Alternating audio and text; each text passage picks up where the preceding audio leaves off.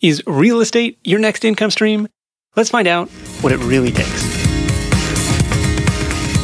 What's up? Nick Loper here. Welcome to the Side Hustle Show, because if you don't find a way to make money in your sleep, you'll work until you die. Hat tip to Warren Buffett for that one. Now, I'm not anti-work by any means, but I am pro-passive income, or at least pro-building some time-leveraged income streams that don't require ongoing direct involvement to get paid. One of the classic examples of this type of business is rental real estate, possibly one of the oldest side hustles in the books, right? Buy a house, rent it out, tenants pay it off for you. People have been doing this for centuries. But does real estate make sense for you? In this episode, I hope to shed some light on that question with help from Zach Evanish. Zach's focusing his side hustle energy on building a portfolio of single-family rentals thousands of miles away from where he lives. He's up to 11 properties so far, and has graciously agreed to answer some of my own questions about real estate investing, along with several more from the Side Hustle Nation community. And aside from his firsthand experience as an investor, Zach also brings the unique perspective of being employee number 3 at roofstock.com, a marketplace designed to make it easy to shop for, compare, and purchase rental properties. SideHustleNation.com/roofstock is my referral link if you want to check that out and support the show at the same time. Notes and links for this one, plus the full text summary of our call, are at SideHustleNation.com/Zach. It's ZACH. I'll be back with my top takeaways from this chat with Zach after the interview. We begin this conversation with me asking why I'd want to buy a single family home and all the potential headaches that come with it when I can buy shares of a REIT, a real estate investment trust, and have instant diversification, cash flow, and have a team of supposed professionals picking deals and managing the whole thing for me. Ready? Let's do it. To me, with direct ownership, I have more control. When I'm buying through a REIT, I'm generally buying a basket of homes or exposure to a large basket of office buildings or multifamily, whatever that REIT is investing in, versus myself when I'm buying a single family home. I know exactly which property I'm buying. I know how I can add value to that property, whether it may be through rehab or adding rooms or increasing the rent. So to me, I have a little more control buying directly versus buying in a basket through a REIT. And you like that control? See, for me, it's like I'd rather have the experts handle that stuff, and I'll go do the podcast. Like I'll go make money in other ways. Correct. But I also see, as you mentioned, I own some rental properties. My wife and I have 11 single family homes, as well as some ownership in some apartment buildings. And I probably spend 1 hour a week total on those properties. I think if you buy right and have right partners on the ground, this can be a very passive investment while still knowing exactly what I'm owning versus putting my trust in a fund manager who's thousands of miles away, who I've never met. So you're based in the San Francisco Bay Area. Are your properties here in California too, or are they all over the map? They are not. I'm looking for diversification outside of California. One, prices are just too expensive here. It doesn't provide the type of returns and cash flow that I'm looking for. So I own in Florida, Georgia, and Ohio. Oh, okay. Is there a target cash flow or return on investment, cash on cash, ROI type of metrics that you're looking for before a deal becomes attractive to you? Yeah. And, some of the things we can cover are some of the criteria, basic criteria, for instance, the 1% rule, where okay, this is a deal worth diving into further. Most of the properties I've purchased have been between 100 and 140,000 with rents between 1,000 and 1,300. I tend to focus on kind of B and C neighborhoods with stronger school scores, generally closer towards downtowns where I'm seeing really strong appreciation and rent growth. I am not laser focused on the current cash flow right now. I am building for the long term. So if the property breaks even and maybe provides a little cash flow a month right now, for me, that's good enough because the tenant is paying down the mortgage. I am banking on the long-term appreciation as well as the rent growth to help me hit my passive income goals down the line. Okay, so you're saying this is what the rent is today, but I know over the course of 5, 10, 15 years, I project it to be X. Correct. Yeah, I look back through historical numbers, and even with very conservative 2 to 3% rent growth, if I look down the lines 10, 20 years, that home that's rented for $1,200 is going to be at $1,600, $1,700. And that's where I'm really going to blow away my cash flow goals. I'd rather focus on buying a quality property right now, even if it kicks off a little bit lower cash flow. Okay, so that's one interesting thing about the Roofstock platform is you can kind of toggle all these different variables that say this is my target ROI, and then you see like, oh, these properties are in some kind of questionable neighborhoods. But you're saying, look, I'd rather spend a little bit more, get it in a good school district, and bank on this rent appreciation over time rather than going for this cap rate home run out of the gate. Correct. Yeah, I think that's one of the errors people make when they're new to real estate investing is whether it's through Roofstock or through a local real estate agent, they look at the $50,000, $60,000, $70,000 homes, which can be in a little bit rougher areas or need additional work, that see a really strong immediate cash flow and think that's the way to go. But generally, those homes are going to see slower appreciation, slower rent growth because they're generally in all renter neighborhoods versus a little bit nicer home. And we're still talking, very affordable, 100 to 160,000 are going to be in areas which have a little more owner occupied residences. And I think you're going to be able to see stronger rent and a price appreciation. So one thing we really focus on with investors at Roofstock is before you start investing, let's really take a step back and understand what your short and long-term goals are. My parents have started buying properties through Roofstock and their self-directed IRA. Their number one focus is replacing their current income. So cash flow is their primary objective. So they're looking for a certain kind of property that fits that criteria versus myself. I have a little bit longer time horizon. So I'm able to take a little less cash flow right now in the hope that long term it will play out to my advantage. Okay. And when you say closer to downtown areas, do you mean like closer to the downtown, like downtown Atlanta, for example, or like closer to the more suburban downtown, like of the specific like neighborhood that you're in? Yeah, a little bit of both. I tend to look for things walking distance to coffee shops and restaurants. And, is there a new trendy coffee shop coming in? Is there a Whole Foods coming to the area? Things like that. And generally, to do that, you have to buy in areas before they are kind of ready to have the higher price properties. So it could be a little bit longer of a hold because you're waiting for that neighborhood to really get to the point where you're seeing price appreciation.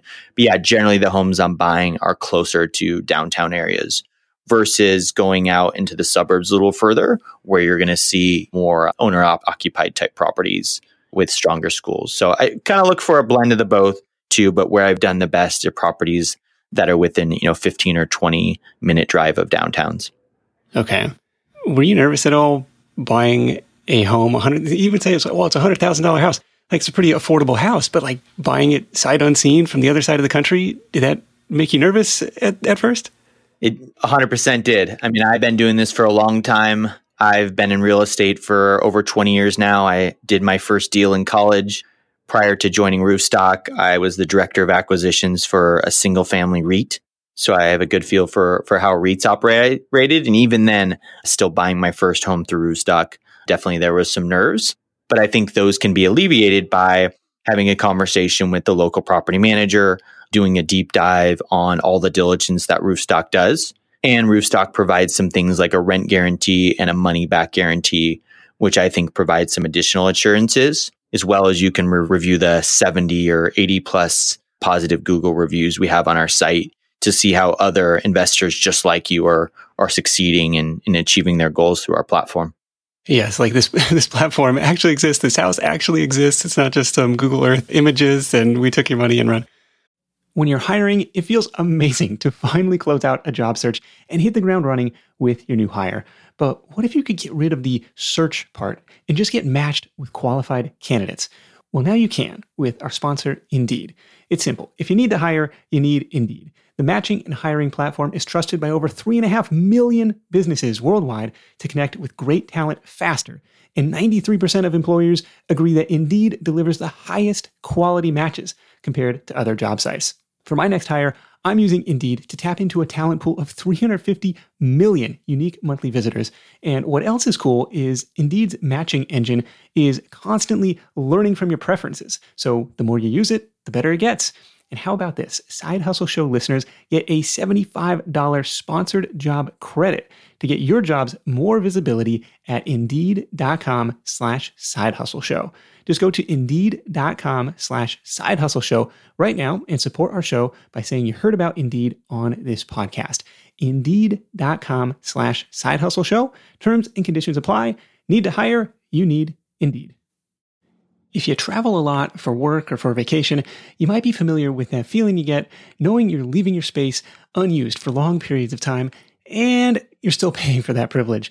But hosting on Airbnb means you don't have to leave your home sitting empty when you're away. Being an Airbnb host isn't just a way to earn some extra cash, it's a chance to share your space and make a guest's vacation all the more memorable. You might be thinking, maybe my place isn't the right fit, but don't write it off just yet. Your potential Airbnb might be right in front of you. Whether it's a spare room or even your entire home, there's an opportunity waiting. Airbnb turns your home into a practical and even profitable venture. We just got back from a family trip to Hawaii where we stayed in a great Airbnb, but our place back home could have been a highlight to somebody else's travels, and we could have used the extra cash to help pay for the trip. So if you're curious about hosting on Airbnb, find out how much your space could be worth by visiting airbnb.com/host. Once again, that's airbnb.com/host.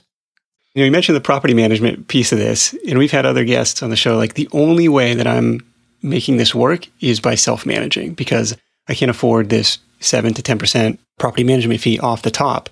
Now, you're kind of saying like, hey, I spend an hour, was it an hour a week or an hour a month? Hour a week. Okay, I'm spending an hour a week on this.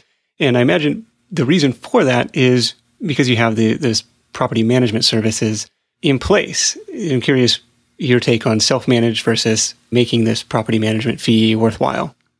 Yeah, I took a look at it and I look at the fees they charge, what I end up spending on property manager versus what else could I be using with that time. And I think it makes more sense for me to be spending that time on my full-time job at Roofstock or spending time. I have a new daughter who's a month old. I'd rather be spending time with her. Oh, congrats. Thank you. Versus worrying about collecting rents for my tenants. And again, I'm banking on the long term and having the tenant pay that mortgage. So I see a quality property manager as more than worth what I'm paying for them. I would pay them 15%. And I'd still see that as a very attractive proposition for myself for the ones who do a quality job. The ones that don't, I totally agree. It's not a good investment. That's why Roofstock spends so much time finding quality property managers on the ground for you to work with. In what way are the property management services like incentivized to look out for your interests as an owner? Like, how do you, it sounds like there's some vetting being done by the platform, but how do you align their interests with yours? Yeah, really good question. That's exactly what you want. You want incentives to be aligned. You want property managers who kind of have that investor mindset. So things like making sure there are groups who don't profit off of repairs. And so they aren't incentivized to have you go out and have that work done. They are incentivized to keep the home occupied. So they only get my 6 to 10% of the rent when my home is occupied. There are some groups who, like I was mentioning before, will take a margin on repairs. That doesn't quite feel right because then they're making money every time they send a vendor out. I want people who are focused on providing a solution to my tenant. If they call and say, hey, the drain's not working, instead of them saying, great, let me call and get someone out there right now, they're going to call and say, hey, did you check the disposal? Hey, here's a short YouTube video on other things of tenants have experienced and let them kind of help themselves. That at scale can save a lot of money. And those are the type of groups we work with. Yeah, absolutely. Instead of being like, the hot water heater is broken again. Let's take another 10% contractor fee, general GC fee. Okay. That's helpful to try and say, like, you're so hands off, you're 3,000 miles away and trying to, you're taking people's words for it in a lot of cases. I'm curious if you have any interaction with the tenants. Are you doing the tenant screening or are the tenants already in place? Or like, does the property management company handle all of that? They do. So the properties you buy through Roofstock, 70 to 80% of our listings come with tenants in place. We've already vetted the lease and the tenant to some extent to confirm that they are current on their rent, their income to rent ratio when they sign the lease, and we'll provide a copy of that lease as well.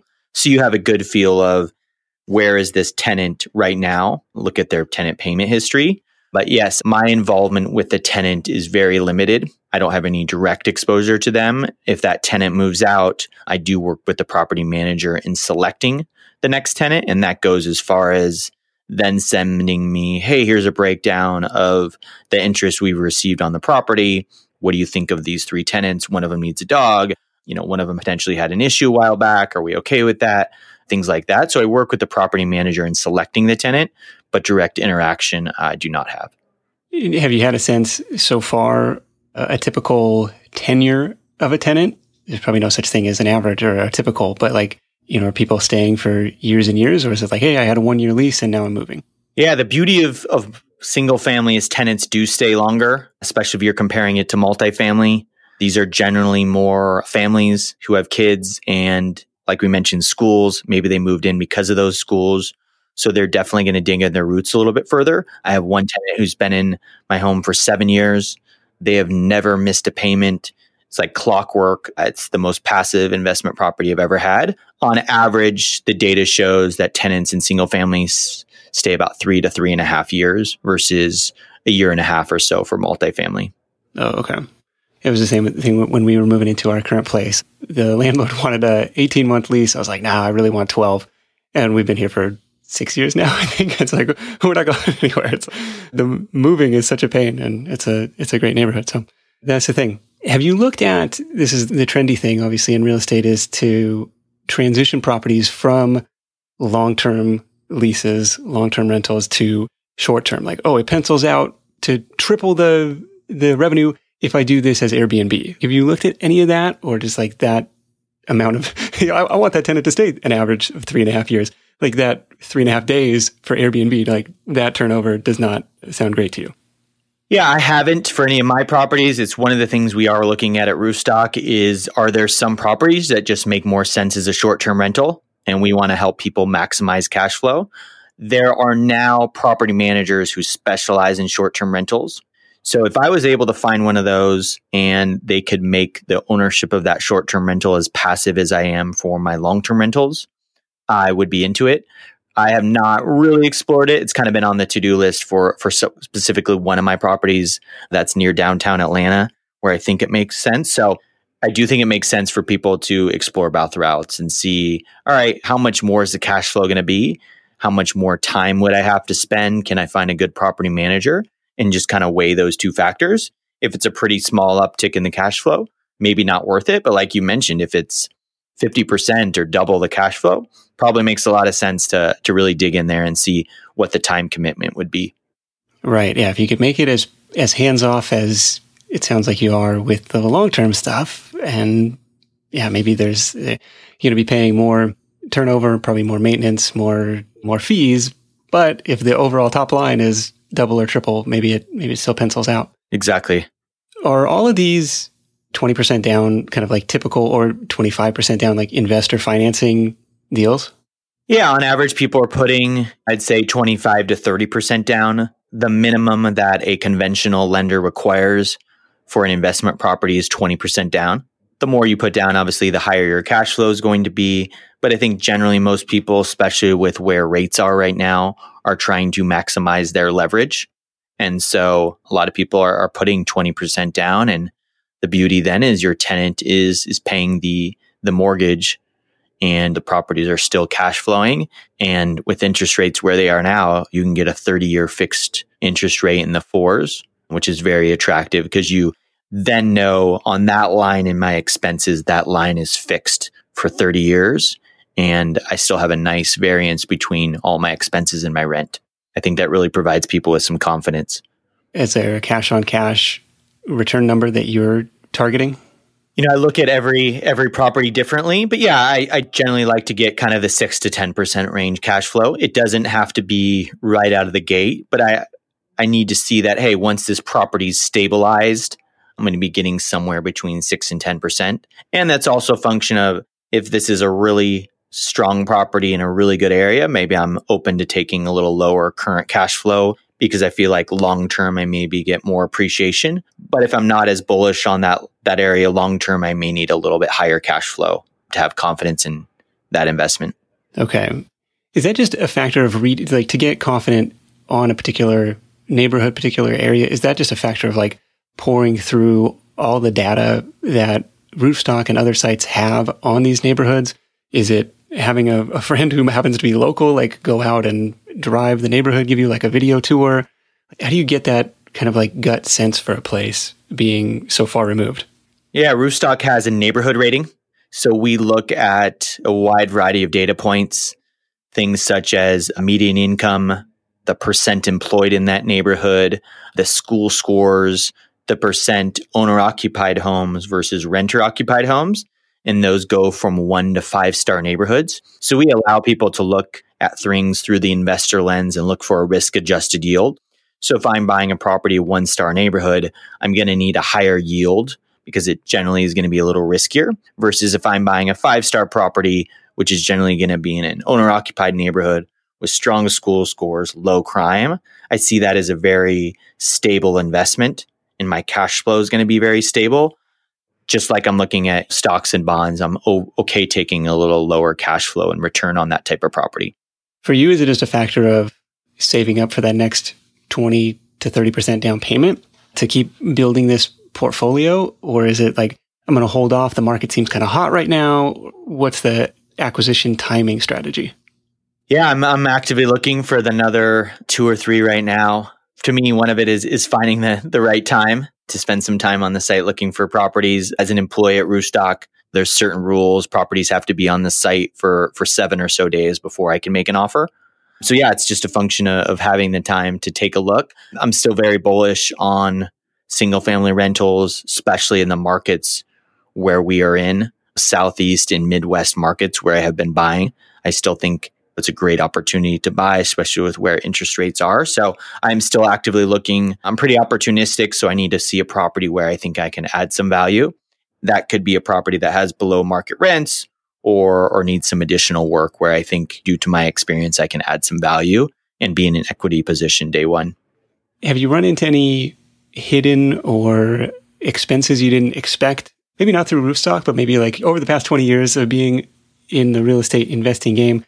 I'm just trying to think of what might a first-time investor not budget in? Yes, I have made more than my share of mistakes throughout the years. Things like, one I think mistake I made on some properties were buying homes with very small rooms. So I bought a couple 3-bedroom homes, which were 900 or so square feet. And without doing proper diligence, not realizing some of the bedrooms were very, very small.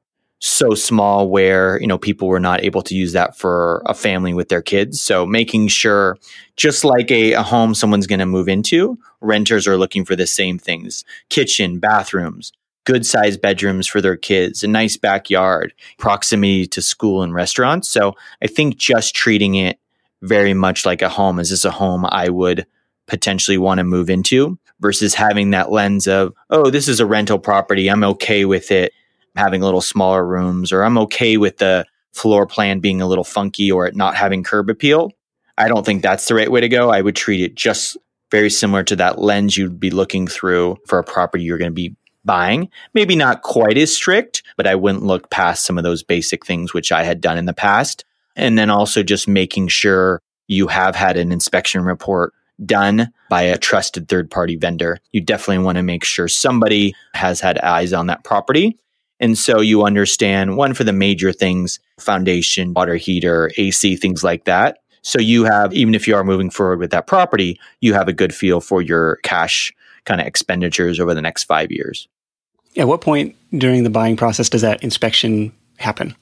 For Roofstock properties, it can either be done up front. So about 70% of the properties you see on our site have already been inspected. So properties go through the Roofstock certification process.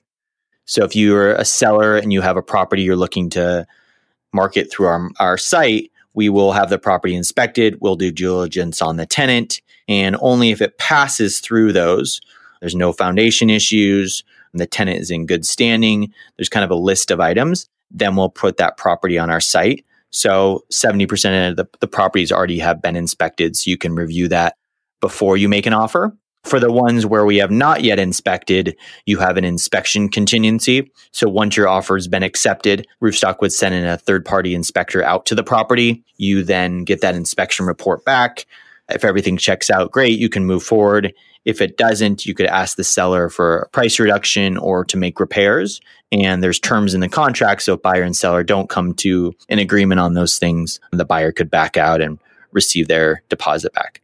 Okay. Do you have a rule of thumb for an annual maintenance budget? Like we've had some friends in town who are like, well, just had to drop 30 grand on a roof. And you mentioned the foundation. We had another set of friends who are like, hey, you got any travel coming up? What's going on? And they're like, no. And you want to know why? Because we're dropping 90 grand to redo our foundation.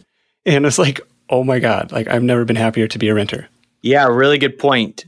I mean, I think it goes back to having that inspection report done, right? And knowing what you're buying. Those things should not just come out of the blue. I generally put about $200 to $300 a month in an account for my properties for repair and maintenance. I do have an older home that I bought that I knew needed some additional work. So right after purchasing it, I put about 10 grand in an account to make sure it was there for when that roof needed to be replaced. I don't know if there's a certain standard, right? Because if I'm buying a 2019 property, probably don't need much of anything in that reserve account versus if I'm buying a 1940 home, I should probably have a couple hundred at least going into that account every month. And then once that account gets up to a couple $1,000 and I feel really good about that, then maybe I can start to use the proceeds to buy other properties. Okay, gotcha. So again, it depends on the age of the property, depends on what came back in the inspection report. And the key is hopefully not getting surprised. And some of the stuff, like it just is going to age out. Like how long is a water heater going to last? How long is a roof going to last? It's predictable, but you just never know when it's going to happen. Yes, we want no surprises. What do you mentioned some interest in some apartment buildings as well. And lately I've been seeing the advice, don't mess around with single family. The real action is in multifamily. We're talking duplexes, fourplexes, apartment buildings.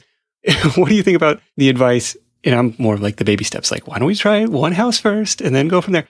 Well, what do you think about the advice as a real estate investor, to start with multifamily? I like single family better because it's more liquid. There's multiple exit strategies. So if you think about a single family home, say I buy it as an investment, when 5-10 years down the line, after I've gotten some cash flow, maybe that home is appreciated, I could try to sell it to an investor because it provides a certain amount of cash flow. Or if, say, I bought in a really strong neighborhood and it's appreciated to a certain extent, I can have that tenant out and I can sell it to an owner-occupied buyer. And they're generally going to pay a little bit of a premium for that property. If I buy an apartment building, it's only going to trade based on a certain cap rate or rate of return. So I'm only able to sell it to other investors. And generally, the fluctuations in that cap rate are strongly correlated with the fluctuation in interest rates. When interest rates are really low, multifamily generally trades a little bit lower cap rate. As interest rates peak up, the cap rates come up as well. So I'm bullish on single family because it provides multiple exits and I have that ability to sell it to an owner-occupied buyer long term. Oh, okay. Interesting. So is the multifamily strategy of yours just a little bit of diversification, or was that a cash flow play as well? Like what got you into that side of things? Yeah, that was more opportunistic. I've just gotten into a couple syndicates with some friends who had bought some apartment buildings in the Bay Area, in some areas where there were some rent control tenants, and they had a strategy to significantly increase the property and the rents. So that was more opportunistically buying through a syndicate with some friends that I knew well. But generally, my focus has been for my own portfolio on single family. And syndicate just means pooling a bunch of money together? Correct. Yeah, and you generally have a lead investor who is buying the property and managing that asset. Okay, versus like, I got to come up with $5 million out of pocket to buy this building or something. Correct. And it varies by the syndicate and the particular property or fund, but generally your funds are locked out for a certain extent of time. Is there a type of investor on Roofstock or otherwise, but specifically thinking about like this out-of-state, hands-off investor that is having the most success with this investment strategy? Yes. Yeah, I think you nailed it. People who are looking to do out of state investing, they live in places like Seattle or San Diego or San Francisco, where even if they want to buy locally, they can't because of property price and the type of returns. But they really want passive income. They want some diversification. And now with technologies like Roofstock and some new innovations in property management, you can do that from hundreds or thousands of miles away with confidence and build that cash flow. You also get the diversification. I'm in San Francisco, you're in the Bay Area. Our income is generally very strongly correlated with tech. But I'm buying in places like Cleveland, Ohio, or Cincinnati or Atlanta, which don't have that tech correlation. So there could be a decrease in tech, which would affect my personal income, my primary residence, my job, but it wouldn't necessarily affect my rental property because I don't think there's as strong of correlation with tech. So it's also a diversification outside of the tech industry. Okay, that makes sense. Have you had any investors come back and say, this was awful, this was not what I expected at all, like I want out? Like I'm curious, like on the flip side, again, okay, this is a long-term play, this is a diversification play, this is potentially passive cash flow, long-term wealth building, all that jazz, tax benefits, blah, blah, blah. Is there that opposite person who is like, this was I've made a huge mistake? Yes. Yeah, there have been. I mean, we offer a Roofstock money back guarantee. They've been few and far between. I can think of one example of an individual who I think just got very excited about buying a rental property. And once he's a little further along in the process and it was time to put in his deposit and then provide the down payment for the property, really took another look at, hey, do I have the proper reserves? And I think kind of got pretty scared in terms of, yeah, okay, I have the funds now to operate this property, but man, if anything goes wrong, I'm then going into my 401k or credit cards or things like that. And that's not the experience we want anybody to have. So that person didn't move forward with that transaction. They're going to go back and wait till they've saved up enough funds, not only for the down payment in that property, but they have the appropriate reserves. We want to help people have a good long-term experience and help them build wealth through real estate versus just you bought one property, hope that works out for you. Yeah, is a single family that is where everybody is going to start, or a single family residence is where everybody's going to start on the platform, but that's not the end game. Like, hey, we want people coming back over and over again. And if that down payment is going to tap you out, that's probably not a great sign either. You want to have a little bit of a reserve. And I think the last question from the group on this one was the excited late night radio or TV advertisement guy. He's like, yes, you can buy and flip houses in your neighborhood with none of your own money or credit. And I feel like those hype guys just give real estate investment a bad name, but obviously people are making money doing fix and flips and rehabs and buying distressed properties. And it's like, maybe that was the previous owner prior to Roofstock coming to have it on their marketplace. Somebody did some rehab work probably, but curious, like the fix and flip strategy or the late night seminar guy, like what is the official stance on this? Or like, have you ever been involved in the fix and flip game? Just curious to get your sense of that. Yeah, I mean, they're the worst. They make me sick when I watch those videos. And it's funny because you watch them and I think you realize how ridiculous they can be. But there are cases where people are going to those groups and, some of these seminars are make sure you apply for a new credit card before you come to our conference because we're going to be upselling you on this next educational video. Roofstock believes on providing a lot of education for people, but spend your money on your investment property. Get your education through books and Roofstock webinars and speaking with people on our team. But really the best way to learn is through experience. And instead of spending 10 grand on some new zero down training program, save more money and use that to buy a property and buy your first property. Make it sure it's a little more conservative a property, like that case we talked about where someone had a little bit of cold feet. Make sure you're doing all your diligence. You have property funds set away for reserves. We want people knowing what they're buying and being able to do this long term. We want a bunch of very successful singles and doubles. Our site is not set up for people who are looking to come in and buy one property and have it be a home run that's going to change their financial future. We want to do this in a very methodical, data-based approach to building wealth through real estate. Yes, absolutely. There's so much great free information out there. Roofstock, Bigger Pockets, Paula Pant, Coach Carson, tons of good stuff out there. So you probably don't need to pay big bucks for one of these turnkey, follow our turnkey system and you'll be a real estate millionaire tomorrow. There was a question I missed and it was an important one. It was about insurance. Some friends of ours actually are out-of-state investors and they had a house burned down and tenants were okay and they eventually got things sorted out, not nearly to the extent that they needed to, but they kind of had this extended battle with the insurance company. And so curious if you've ever had anything go drastically wrong where you had to call the insurance company, or how do you pick a legit insurance provider for these houses? Yeah, I've had one experience with an insurance provider where a house I have in Atlanta, while it was vacant, it was broken into and they stole the AC, they sold the stove, they sold the refrigerator, which had all just been purchased new. And so, yeah, I went back and forth with an insurance company and they were pretty difficult. Luckily, my property manager was a huge help and working directly with the insurance provider. And we did get it all sorted out, but probably took 6 or 9 months, which I thought would be a pretty quick 1 month thing. You know, obviously someone broken into my house and had stolen these things. So it was a learning lesson for me to really do diligence on the insurance provider, but also thoroughly read through the coverage I'm getting.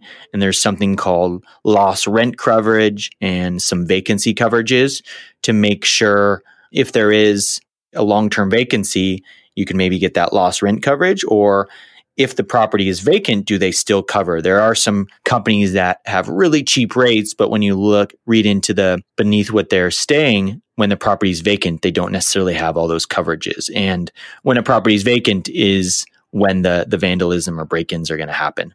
So I think it just comes down to knowing who you're working with and really thoroughly reading through the coverage, not necessarily just going with, hey, the coverage is kind of the same and this group is the cheapest. There's generally a reason for that. Is it typically a factor of the home's purchase price or appraised value? Like what's the insurance rate based off of?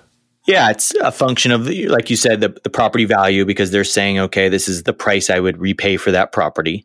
And then also things like how much liability or loss coverage you have on that property. On my properties, I have about $500,000 to $1 million in liability coverage for each property. And then I also have a pretty big umbrella policy on top of all that. So I have somewhere between 5 and 10 million of liability coverage on my properties, as well as about 10% above where I see the value for that property in terms of the value that the insurance company has put on that property. Okay. And are you able to bucket your whole portfolio under one insurance provider, or is it does it vary state by state and property by property? Yeah, all my Florida properties are under one insurance provider, and then everything else is under a second. And then I have one umbrella policy that covers everything. Is there maybe we're getting too deep into the weeds, but I'm curious if you have each of these in its own entity, under its own LLC, just for personal liability protection, or is that umbrella policy enough to shield you from anything that could happen? Yeah, it's a great question, and probably one of the top 5 most frequently asked questions on Roofstock is, should I create an LLC? When do I create an LLC? And I don't know if there's any perfect answer. For myself, I have my properties in my own name, and I've gone the umbrella insurance policy route to provide that additional liability coverage. The reason I keep them in my own name is because I've gone through conventional loans. I go through a kind of Fannie and Freddie programs, and I get a conventional loan putting 20% down. And in order to do that, the loan needs to be in your own name. If I wanted to buy the property through an LLC, I would need to go with a non-conventional lender. Some people will say you can buy a property under your name and then put it into an LLC afterwards. It's just an area you need to be very careful and speak with your lender, because some loans will have what's called a due on sale clause. So if I change it from Zach Evanish to Evanish Family LLC, potentially that lender could call the loan due. So if you are going to go with that strategy, just be very careful, read the fine terms in your loan. Oh, geez. Okay. And all of a sudden it's like, well, now I got to come up with the other 80% that I didn't have. Correct. Yeah, I think it's pretty unlikely they do call it. It's very important to speak with your lender and just be upfront about those type of things and really read through the fine terms in your loan. And if it's a strategy you are going to go with, talk to your lender before you even get to that point. Well, Zach, this has been enlightening. Roofstock.com. If you want to check them out, we'll come up with a special bonus for Side Hustle Show listeners. Stick around for the outro. I'll tell you a little bit about that. Where do you see this going? Like, is the goal just to take over the world and buy up all these neighborhoods, or is there a specific cash flow goal you're after, Zach, with all this acquisition? Yeah, for myself, I'm looking to get to about 50 homes. My passive income goal is about $25,000 a month. It's going to be a function of doing that over long term and buying quality properties in quality neighborhoods. At Roofstock, our long-term goal is just to help as many people as we can build passive income. And like I said, in a data-based approach and build long-term wealth through real estate. Very cool. Well, let's wrap this thing up with your number one tip for Side Hustle Nation. Doesn't have to be real estate related, whatever investment or entrepreneurial wisdom you'd like to impart. Ooh, great question. My number one advice would just be to plan before you buy and really take the time to lay out your goals, short-term and long-term. What scares you the most in terms of buying rental properties? Start with one or two, get in the game, see how it feels. And then once you've bought one or two, you can say, yeah, this feels good. I'm okay buying properties outside of the local market, and I want to go deep on this. And then start to plan out your goals even further. So plan first, buy, and then kind of iterate on your plan from there. Sounds good. Well, really appreciate you joining me and sharing all this insider information on Roofstock and just rental property investing in general. I know it's something that I've got a lot of questions about, and based on the response from the audience, lots of questions from them as well. So really appreciate you taking the time, and we'll catch up soon. All right, my top 3 takeaways from this call with Zach. Number 1 is to start with your goals in mind. It always comes back to why, doesn't it? For Zach, he's targeting that $25,000 a month in passive cash flow. And you can bet that's a powerful why to keep pursuing this strategy. But whether you want to own 50 houses or 1 or 0, know why you're doing it. If you're not clear on your goals, you're not going to be able to take the appropriate action today to begin walking toward them. Don't buy a house just because some guy on a podcast said it was a good idea. Buy a house because it's something you believe is going to serve your long-term best interests. And I'll add, serve them better than the alternatives, because buying real estate, especially the way Zach describes with traditional 20 to 30% down payment financing, it's not cheap. There's a significant opportunity cost there. But that's takeaway number 1. Start with your goals in mind. Takeaway number 2 is that this is a diversification play. In the near term, I see rental properties, especially in the markets Zach described, as a wealth preservation move. It's a way for him to take some of his day job winnings, call it, and take those off the table where it's not likely to see a dramatic decrease in value. And over the years and decades, it can become a wealth building vehicle as those mortgages get paid off. But kind of like he touched on, rental properties can be these non-correlated assets. They can be non-correlated with other areas of your portfolio, which gives you a cushion or a hedge against a downturn. Like if the stock market crashes and loses 20 or 30% of its value, your rental properties and the cash flow they're spinning off are probably going to keep humming along a lot like they did before the crash. After all, your tenants still need a place to live. This is the argument that's probably most appealing to me about rental real estate in my current stage of investing, and that's this diversification idea, diversification play. Takeaway number 3 is to think long term. Where I've gotten burned in real estate in the past or have made bad decisions about real estate in the past is when I've been too focused on the short term. And in fairness, when things are awful and you're a couple $100,000 underwater, it's hard to see in the long term. But having lived through it now and maybe older and hopefully wiser, I'd be better able to take the deep breath, long-term view. In the next 10 plus years, do you see this city expanding or contracting? Do you see rents increasing or decreasing? Do you see this neighborhood improving? And when you do, I think you'll be better able to weather the blips and bumps along the way, the late rent checks, the property damage, the maintenance expenses, the vacancies. That's takeaway number 3. Take the long-term view.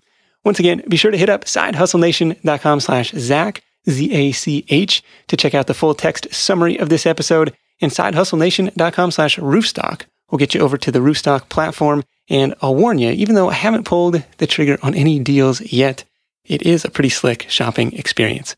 That's it for me. Thank you so much for tuning in. Until next time, let's go out there and make something happen. And I'll catch you in the next edition of The Side Hustle Show, where you'll meet the woman who turned her part-time thrifting hobby into more than $250,000 in sales. I'll see you then. Hustle on.